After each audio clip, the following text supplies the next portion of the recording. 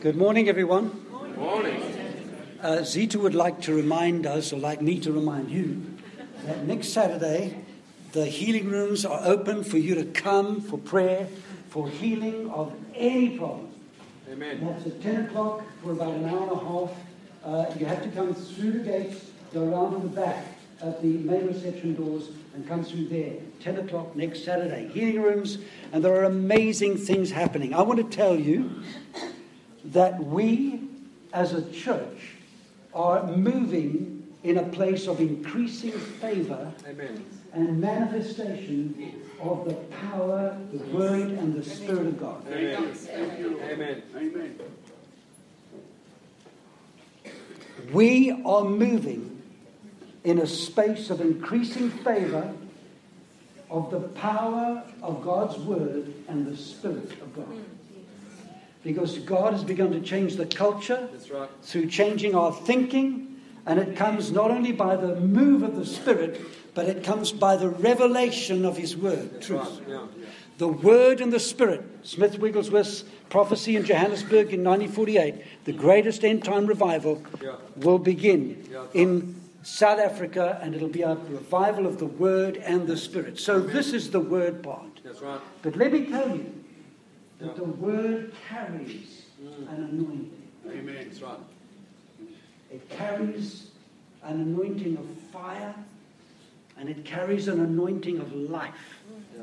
It carries an anointing of covenant, promise, and life. That's right. I'll let you into a secret. This little devotional book of mine, and this is after I've had it prepared and used it for a couple more years. It was published by the Billy Graham Publishing Association, and I bought it in 1971. I want to read to you yesterday's devotional. It's in the old King James Version, so I'll bring it up to date for you. Thanks. The Lord made all that He did to prosper in His hand. It's talking about Joseph. But it's a daily devotion for you and me. Blessed is everyone who fears the Lord, who walks in His ways. For you shall eat the labor of your hands. Happy you will be, and it shall be well with you. Trust in the Lord and do good, and you will dwell in the land, and truly you shall be fed. Delight yourself also in the Lord, and He shall give you the desires of your heart. Do not be afraid, neither be dismayed, for the Lord your God is with you wherever you go. Amen. Seek the kingdom of God first, and His righteousness, and all these things shall be added to you. As long as he sought the Lord, then God made him to prosper. Beware that you forget not the Lord your God in not keeping His commands, His judgments, and His statutes, which I command you this day. And if you say in your heart, my power and the might of mine hand hath gotten me this wealth, is not the Lord your God with you? Sure. And has He not given you rest on every side? Yeah. This is a recording of scripture verses from men over the centuries who have experienced what we are about to experience. But I want to just interject, before I give you some testimonies, with a comment. Have you got that chorus? All right, let's see if it comes up. Kathleen comments this morning on a phrase that I never said. He gives and takes away. That comes out of Job's days.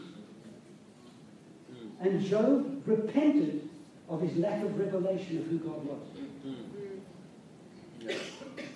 Yeah. Because he thought that God was taking his children, God was taking his goods, God was taking his house, God was taking his cattle. And it was actually Satan. Yeah. Yes. So he had a wrong revelation of God. Yeah. Job happens to be the oldest narrative record of debate of the whole of the Bible. Yes. Yeah. It was carried down through the generations from the days of the... by the way, Job was about the third generation from Noah. Yeah. One of his advisors was a grandson of Noah. Yeah. In those days, they had a revelation of Shaddai. That was what they called the Almighty. And Job is written to give us a revelation of who God wanted to be, but could not be because of lack of revelation. The apostles make a difference. Jesus himself made a difference and said, the thief comes to steal, kill, and destroy. Yes. And Paul says that the Lord will meet all your needs according to his riches in glory through Christ Jesus our Lord. So we've got to be careful. Don't get your theology from psalmists who don't have up-to-date apostolic revelation. Yeah, come on. How is it possible that the whole of the book of Job could be carried down through generations by word of mouth? In our Western day, we think that's impossible. You've got to have something better than your memory. Miranda. Is it Miranda? Hey? Miranda was married to a young man called Ursula. He's an ex-jihadist. He was trained by the age of 13 to remember the whole of the Quran. That's the tradition of the Eastern religions. That's how the book of Job came down to us. In these days, we need to turn to the scriptures to get a revelation of who God is. Can you switch over to my slides, please, Shane? You see, from the days of Luther, God has been restoring over about 500 years new creation reality truth. That's right. New Testament truth. And since the 1900s, God has accelerated the restoration of experience of truth. But one of the foundational truths is that we need to learn what the apostles say about our relationship with God. So you can go to the first slide, and I'll start using this after you've got it. Oh, I've got it. Maybe okay, you've got the first slide. We're going to read from James, and then we're going to go into chapter 2. My brothers, count it all joy when you fall into various trials, knowing that the testing of your faith. We're going to be looking at faith today. I want to speak to people who are growing in an experience of what faith means to the Christian. Yes, it's good. I want to look for people that have got an expectation for something greater than what they've experienced in the past in God. I'm looking for champions of the future. I'm looking for people that are walking into the favor of God and not looking at the circumstances. They're living in the provisions and the promises of God. Amen. And that comes to us, as we will learn, through experiencing trials and the testing of our faith. But let patience have its perfect work, that you may be perfect and complete, lacking nothing. Complete means becoming fully fruitful in your faith through patience.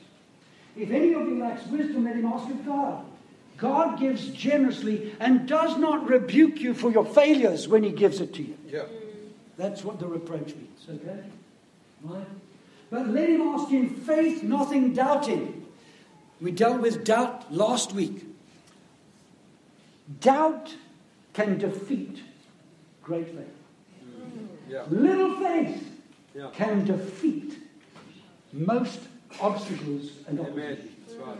But little doubt will defeat great faith. So nothing doubting. For he who doubts is like a wave of the sea driven and tossed by the circumstances around him. Yeah. My brothers, we're jumping now to chapter 2. Do not hold the faith of our Lord Jesus Christ, the Lord of glory, with partiality. I want you to think in terms of the way that the apostles think. When they talk about the faith of our Lord Jesus Christ, they're not talking about one of 5 major religions of the world being the faith. Yeah. Right?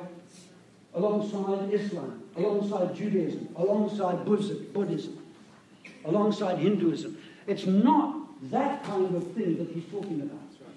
The faith of our Lord Jesus Christ is something that Jesus died and was risen again to release the power of by the faith that God birthed in him for us. We receive the same spirit of faith that raised Jesus from the dead.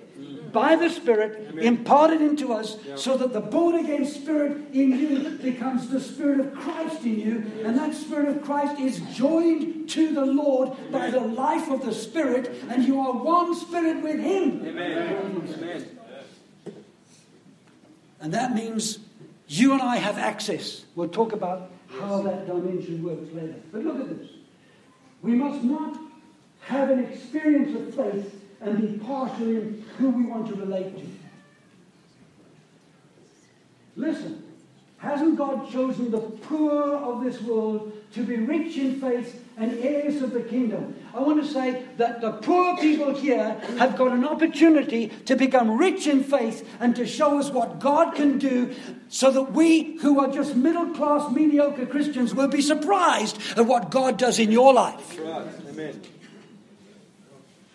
I can speak with authority about mediocre middle-class Christians because my cousins, third-generation Pentecostals, who grew up with their grandfather and their parents knowing the ministry of Smith Wigglesworth. That's how old I am. Okay. Knowing the ministry of Smith Wigglesworth and George and Stephen Jeffries. A little story. Smith Wigglesworth prayed for a blind child in the healing line. He had no eyeballs. He came forward for prayer. Smith prayed for him and he said, "You're healed in Jesus' name." The guy left and says, "No, nothing's happened." He says, "You haven't yet got the faith, but I've got the faith." Well, a couple of weeks later, he goes to a meeting where Stephen Jeffries is preaching, and he has a healing line. This guy comes forward, no eyeballs. He looks at this guy and says, "I haven't got the faith for this, but I'm going to pray." Boom! The eyeballs pop up in his eyes.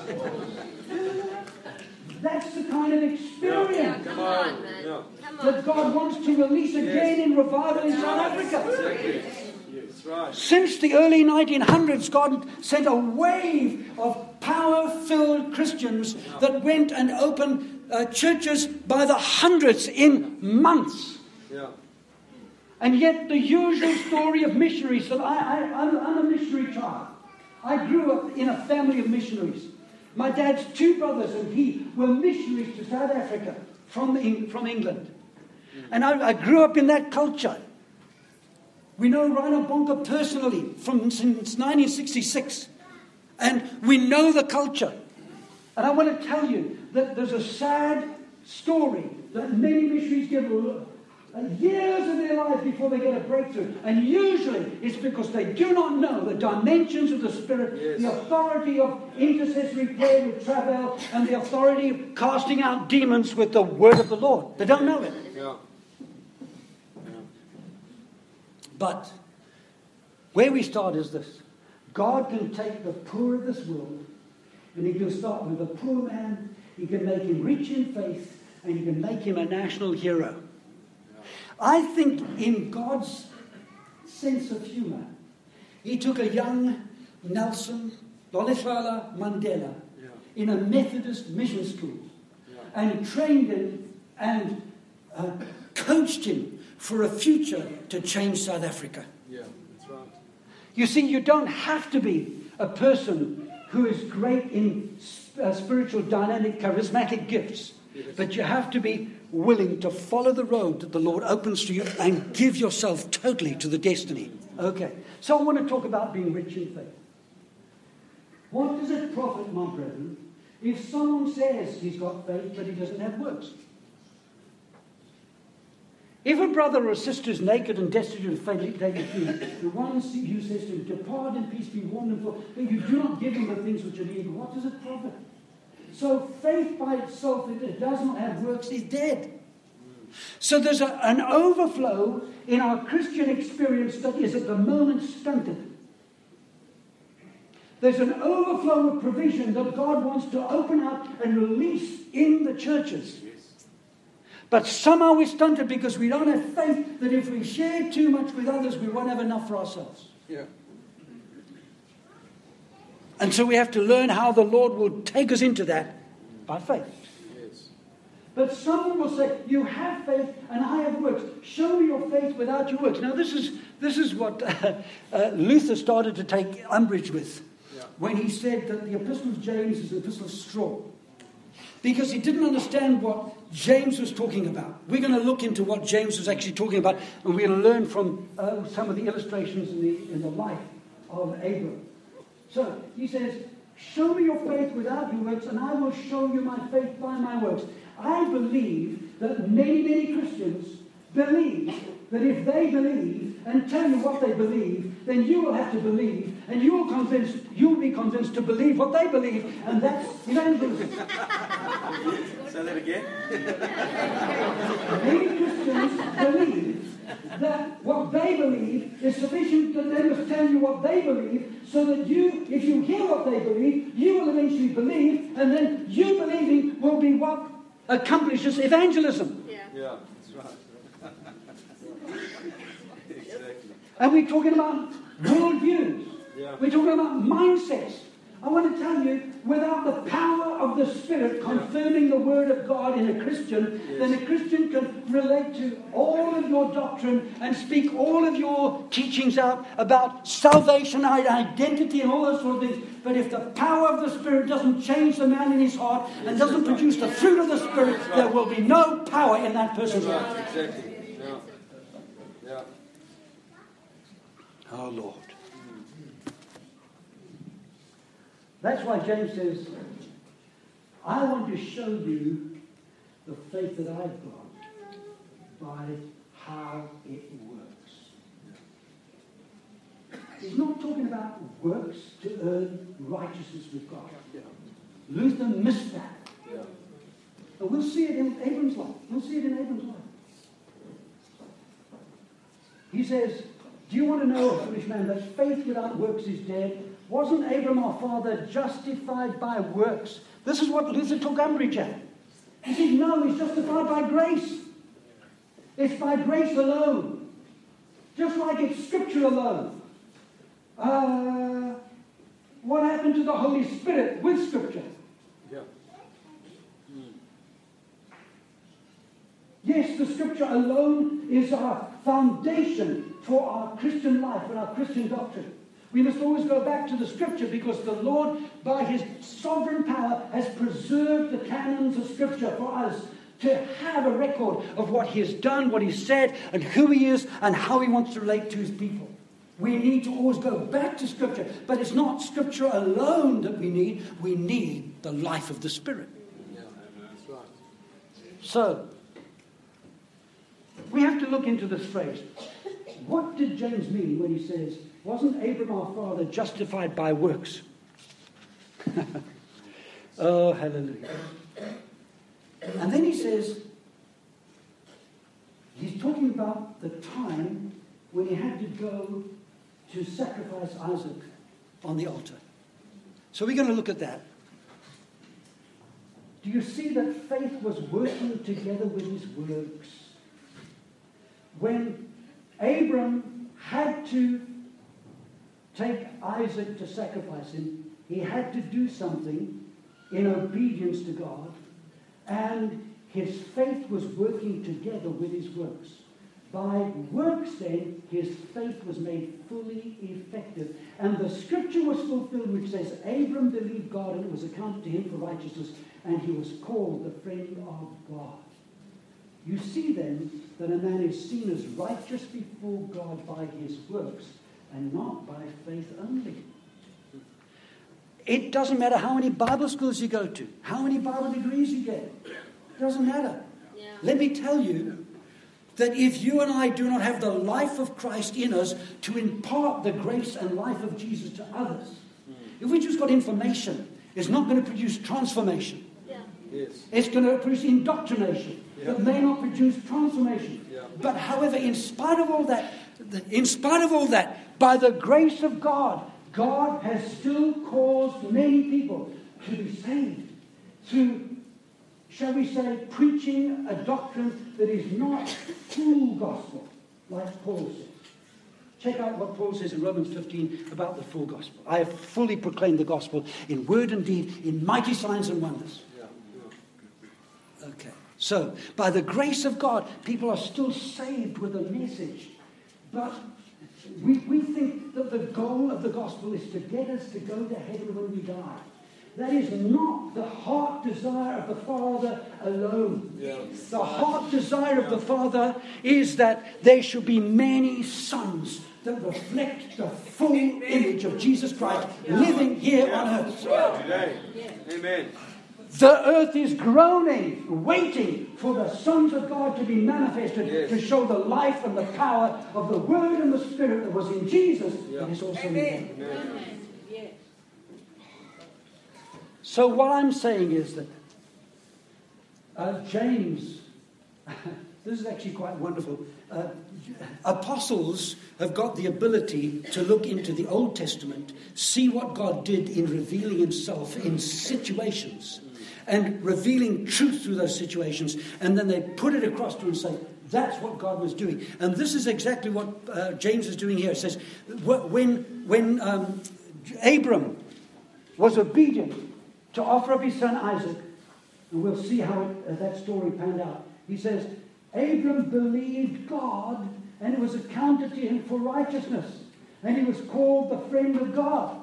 Remember the time when God came to visit Abram, and he came with two angels. They were going to judge Sodom and Gomorrah. Remember that? He had commissioned these angels to go and destroy Sodom and Gomorrah with brimstone and fire falling down upon the whole of the two cities in that area. But on the way, he said, I've come to actually witness it for myself and see the condition of these cities. But he says, shouldn't I actually tell my friend Abram what I'm about to do? And the reason was that Abram's nephew Lot was living in Sodom. And so that story panned out where Abram interceded and pleaded with the Lord to save the city for the sake of righteous people that may be living there. Remember that? But it was God that called Abram his friend.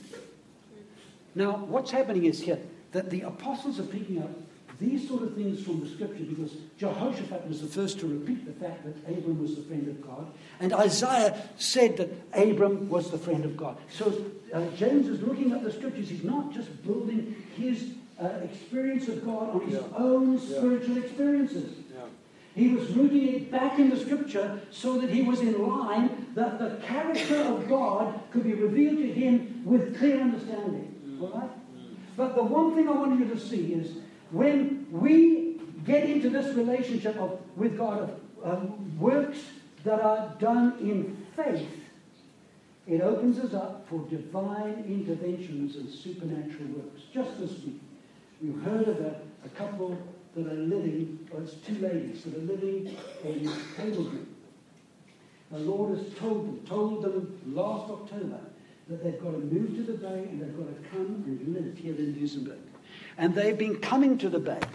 And just this week, they had, within a space of 5 days, though they've been looking for about 3 months, on Monday, they had an opportunity to go and look at a place here in Marina de Gama, and they can't afford much in Marina de Gama. And then the agent had to disappoint them. He said, no, it's already gone. We can't go. But this lady got it in her heart to say, I'm going to hold on. She got a witness of faith in her spirit. Yes. Faith is the substance of things hoped for, the evidence of things not seen. Yonggi Cho said it's like a pebble in my stomach. Yeah. The evidence of this stuff. Yeah. Okay? So she got that. Friday she got a call from the estate agent to say that the whole deal on Monday has collapsed. They can have the house. She's got to collect the keys today. Come on. Wait a minute. I just praise God for what he's done for Andy and Anna. Andy and Anna, living in rented accommodation here in Musenberg. The Lord provided for them to actually buy a house here, though they're not even South African citizens. Yeah. Just 3 months ago, just like that, the deposit came out of nowhere and provided for them. That's right. Amen. I just heard from another brother this morning that his wife has been looking for a car and asking the Lord for a car. She's got no money, and this week the Lord provided a car for them. Amen. I want to tell you, God is bringing us.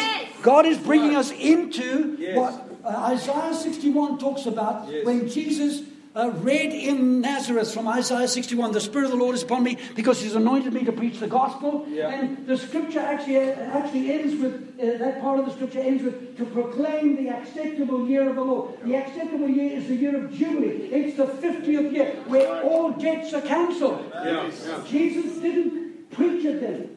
But I want to tell you that God is doing things. Dawn and I were married 50 years ago in 1969 in November. Yeah. This is our Jubilee year. Yeah. For the last 5 years we've been talking about, I've been talking, she has been resisting. I've been talking, she's been resisting. I've been saying we're in a transition and the Lord's telling me we've got to get ready to make transition. Yeah. And we didn't know how we're going to do it. Because we've got a big house. Oh, Cecil, it's a big house. Hey, Cecil? Just wave at me if you agree. Yeah, sure, please.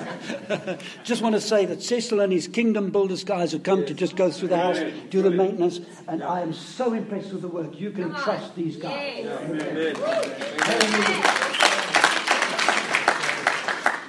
Something happened 3 months ago where my son, who lives around the corner, said, Dad, we're going to make intervention. We're going to assist to sell the house. And out of the house is not enough money to actually buy another place for us to stay and for us to have some of the investment benefit that you would normally take when you sell a house towards the end of your life. I mean, although I'm not believing for the end of my life, I'm believing for another 20 years of successful service. Amen. Amen. I was thinking you're 120 before he died. And he didn't die weak. Yes. The Lord took him. Yeah. That's where the Lord decided to take one man. Okay? Yeah. That's not the devil taking him. The devil wanted to take him. The Lord wouldn't let him take him. Okay.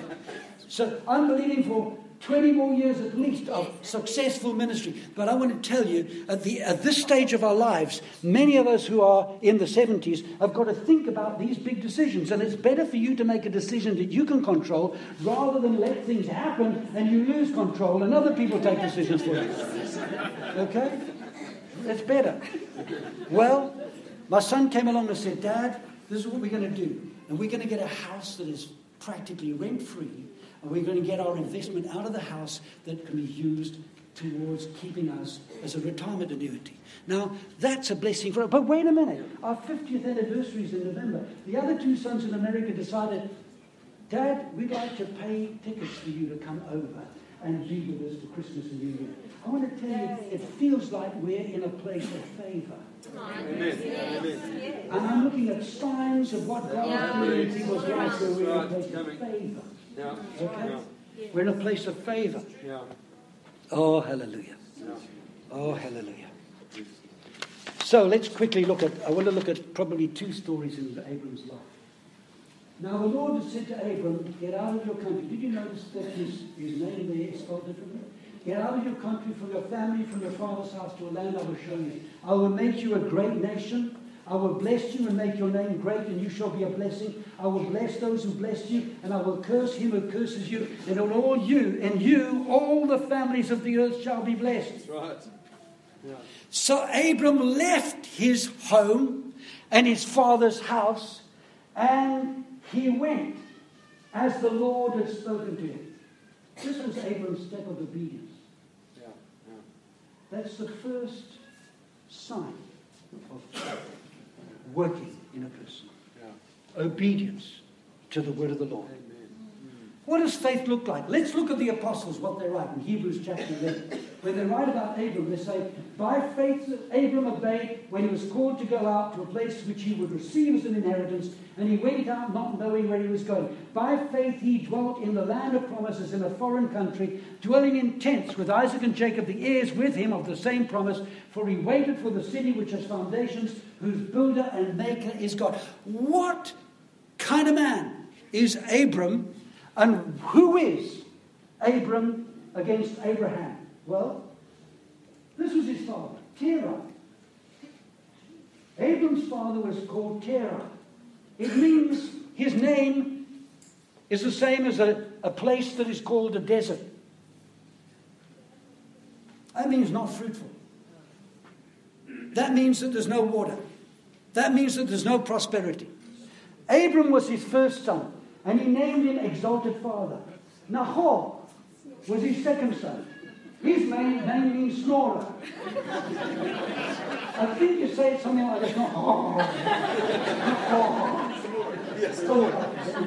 Can you imagine these two brothers? Haran means mountaineer. The third son was a mountaineer was named mountaineer, and I'm sure that the Lord allowed these names to be chosen by their fathers because he was revealing himself to them, and they had prophetic inspiration when they named their kids. Right?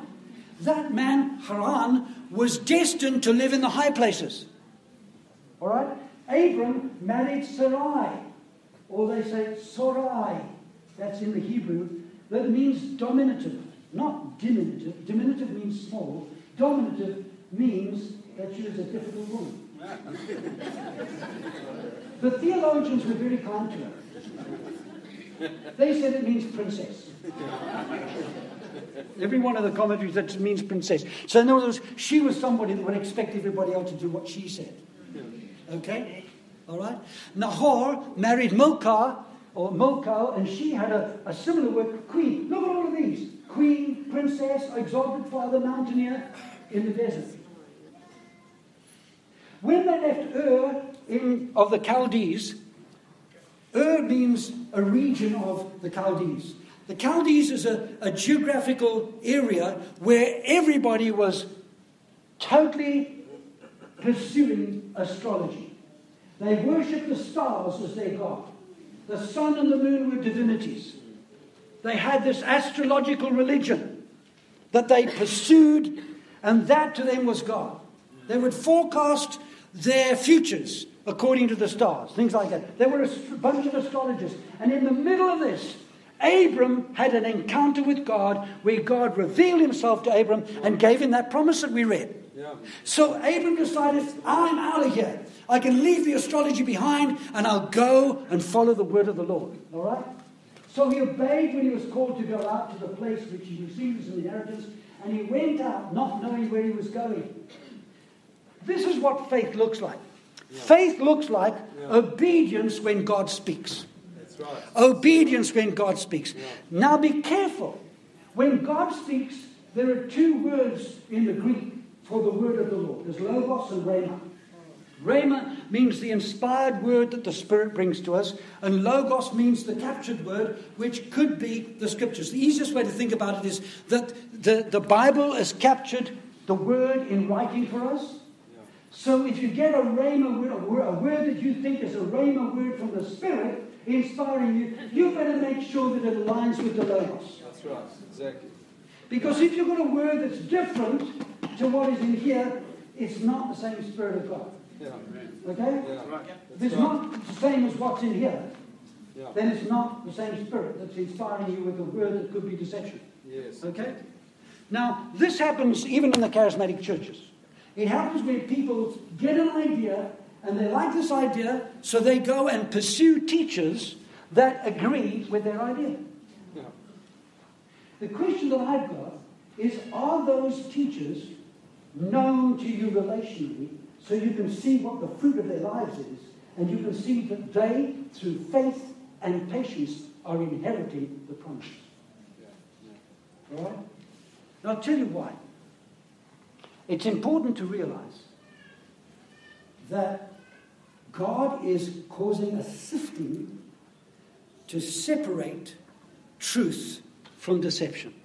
And we need to be ready to obey the word of the Lord when it comes.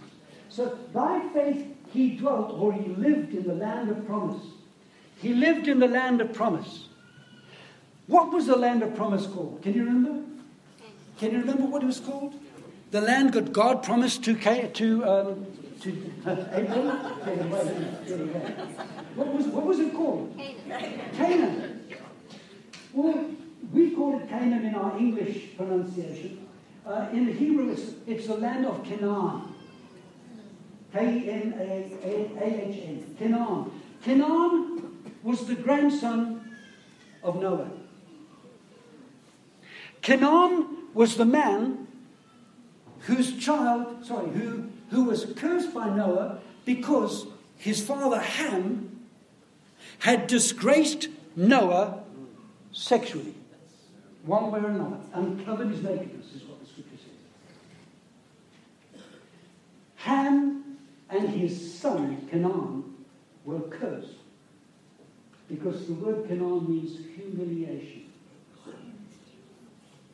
The land that God was sending Abram to was a land that was corrupt with sexual immorality and worship of sexuality. Yeah. Sounds similar today, huh?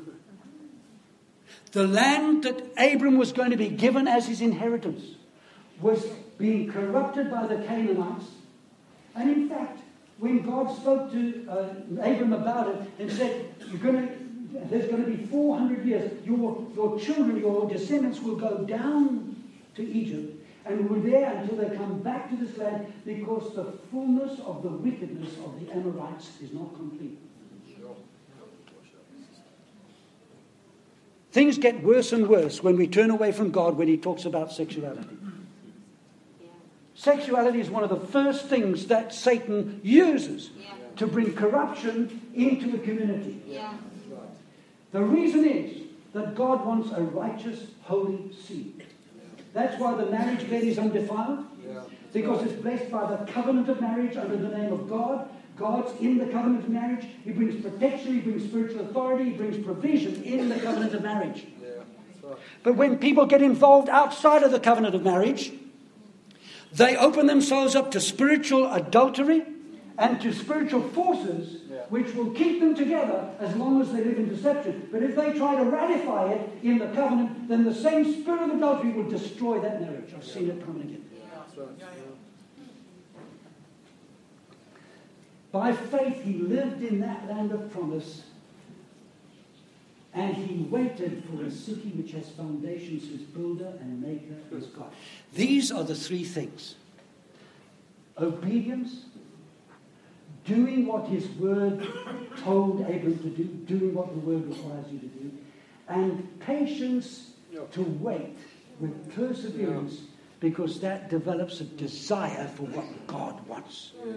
God's desire is for a city which has foundations, whose builder and maker is God. And that emerged under David's kingdom and Solomon's kingdom in Jerusalem.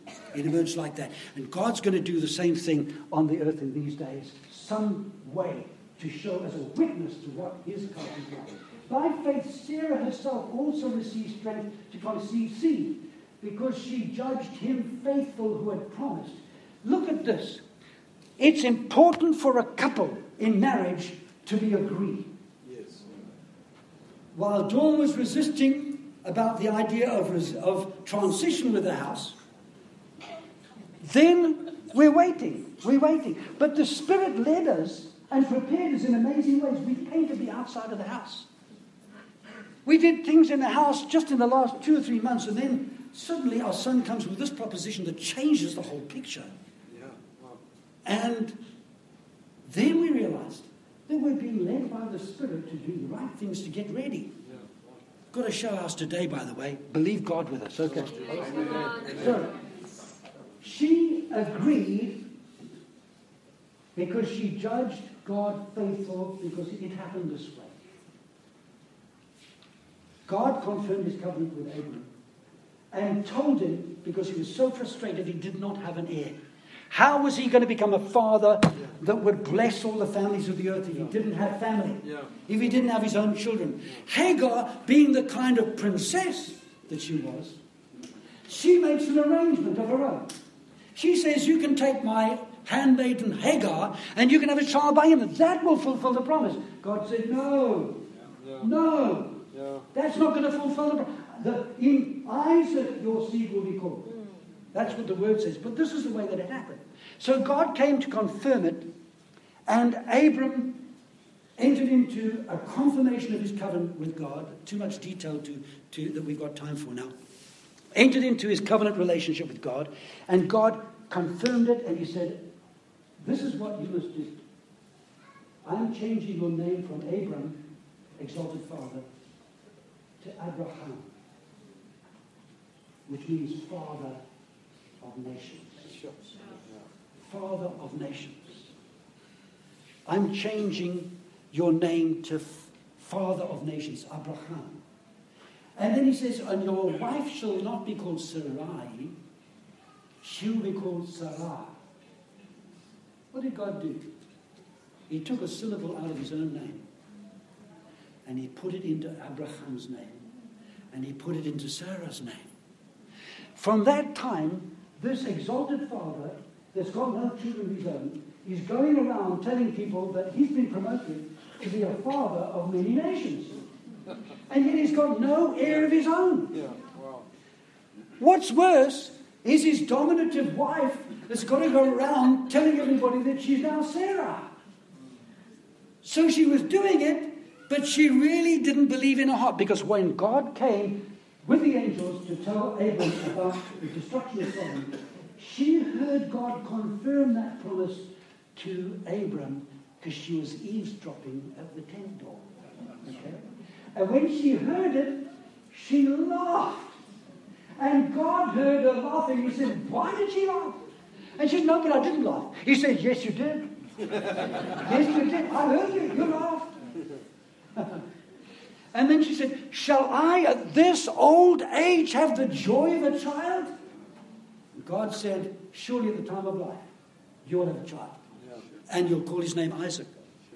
You know what Isaac's name means? Laughter. Joy. Yeah. Laughter. When Sarah agreed with Abram, That's right. God could do Amen. supernatural things in their lives. Amen. A man that was over 99, a woman that was probably 90 or more, that no longer could bear children, no longer conceive children. God did a supernatural. This is the message. In another place, Abimelech the king had taken Sarai into his own harem because she must have been some amazing poppy. The Afrikaans people know what poppy is. Poppy means dolly bird. Okay. I think they call my wife Poppy. When we go to a South African church in London, they call it, guys, here's another Poppy. Dolly bird. She must have been something really good to look at. But God protected Sarah by giving disease to Abimelech's people. And Abimelech wanted to find out what was going wrong. Well, one night God steps into his bedroom and says, you're a dead man. Because you've taken another man's wife into your harem. God protected the covenant that he made with Abram. That Abimelech wanted to take advantage of her because actually Abram had lied. She was his stepsister. So he told the king Abimelech that she was his sister because he was acting in fear, not in faith. Yeah, that's right. All right? Yeah. He was acting in fear, not in faith. So it was half-truth because she was born of a different mother, the same father. Okay? So God honored his covenant with Abram, stepped into the room and cut it dead because God wants to preserve the seed from unholiness.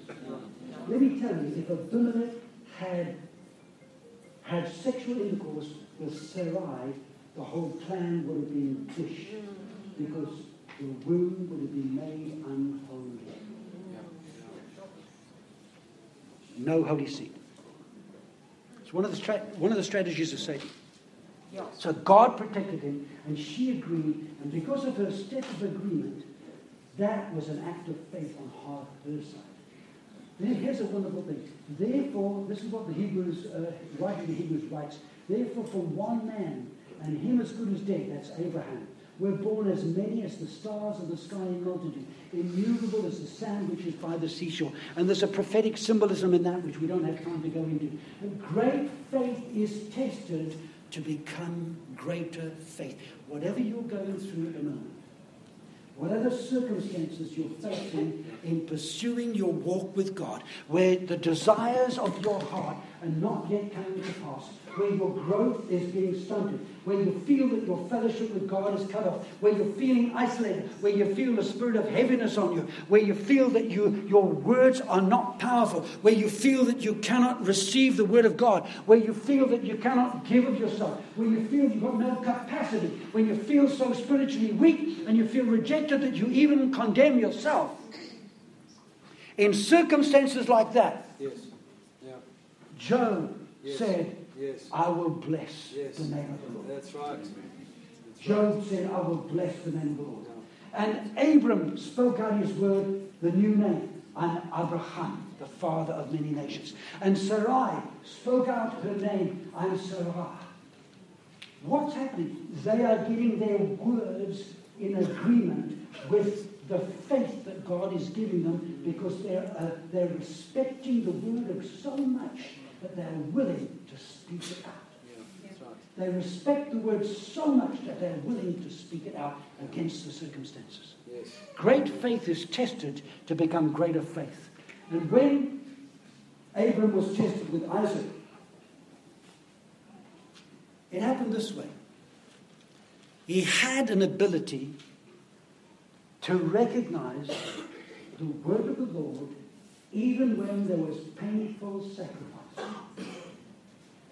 Remember that God had said to Abram, in Isaac your seed shall be called. That means that you're going to have a big family that will go from generation to generation, will bring blessing to all the families of the earth. And it's going to come through Isaac, not through Ishmael. Remember that. No. When Abram got the instruction to give up his only son, he remembered this promise of God. So he respected the promise, but he respected the word of the Lord more. Yes. As he wrestled with these two things, is God going to take my son now? Is God going to kill me? Or is God going to make me kill my son? Is God really asking me to sacrifice my son on an altar of fire just to please him? Is God really like that? And he said, no, something's got to happen. Something will work out. I've got to believe that God is better and he will keep his covenant promise. That in Isaac, Amen. he will fulfill the covenant. Amen. Amen. He'll choose to do that. So his sacrificial giving on Isaac worked out this way. He took a donkey, he took fire in a pot, he took wood upon the donkey, and he took his son and 2 servants. And he walked to a place where God wanted to show him. It was Mount Moriah, where the Temple Mount is now, in Jerusalem. He went there, and on the way he began to see the mountain, and he asked the servants to wait, and he said this, wait here with the horses. The child and I will go up and worship. In his heart, all he's got is that God has told him that he's got to sacrifice his son. And he's saying, we're going to go and worship God. It's respect for the word of God and respect for the character of God. That's what you said this morning about who God is to you. Yeah. So on the way up, young Isaac says to his dad, Father, I see the wood. I see the fire. But where is the sacrifice? What does Abram say? He said, son, the Lord will provide for himself a sacrifice or a lamb. He said, he will provide for himself a lamb. That is so prophetic of Jesus. So prophetic of Jesus. There are guys that have looked at this and they understand that there was a way that God had to come in to have authority in humanity so that he could send Jesus as a sacrifice for the sins of the world. And what he had to do was he'd made a covenant with Abraham, and in that covenant, the covenant says that God can ask Abraham anything, and Abram would have to give it to him. And God would honor Abram when Abram asked anything. So when God asked for Isaac, he gave him his only son tied on the altar with the fire ready to go and the knife lifted in the air to strike his son dead. And at that time the voice of God comes out of heaven and says, Abraham, Abraham, do not kill the child. For now I know that you fear me and will withhold nothing. That's where the song comes from, withholding nothing.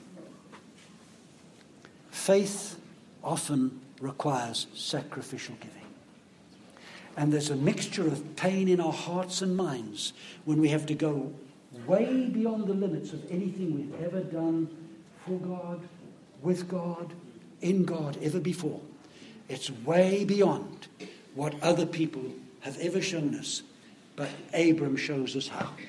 And he says, I will go and worship. I will be obedient to the word of the Lord. I will do what I've been doing these 25 years. I will do what he told me to do. I'll go where he wants me to go. I'll say what he wants me to say. That is faith.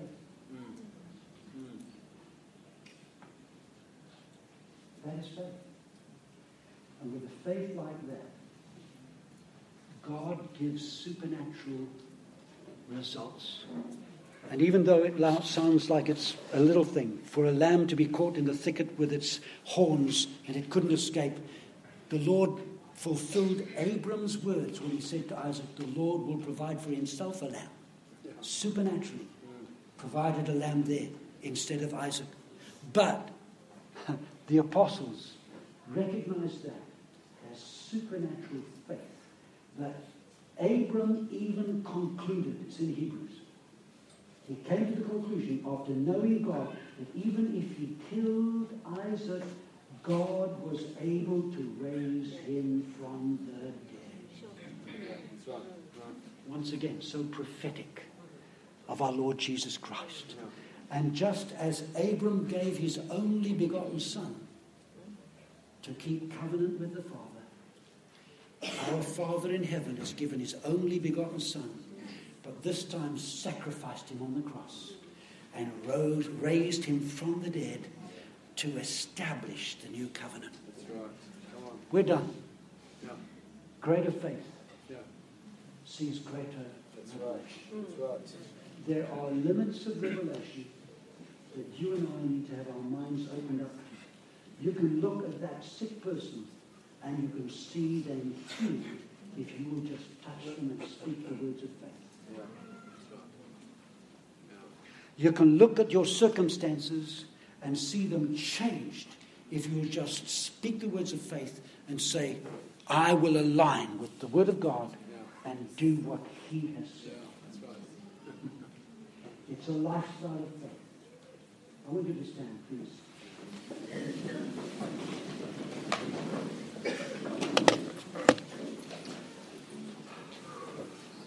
Paul writes in Galatians, he says, therefore, this new covenant is by faith, so that it might be by grace. Our faith takes hold of the grace of God and pulls the supernatural provision down.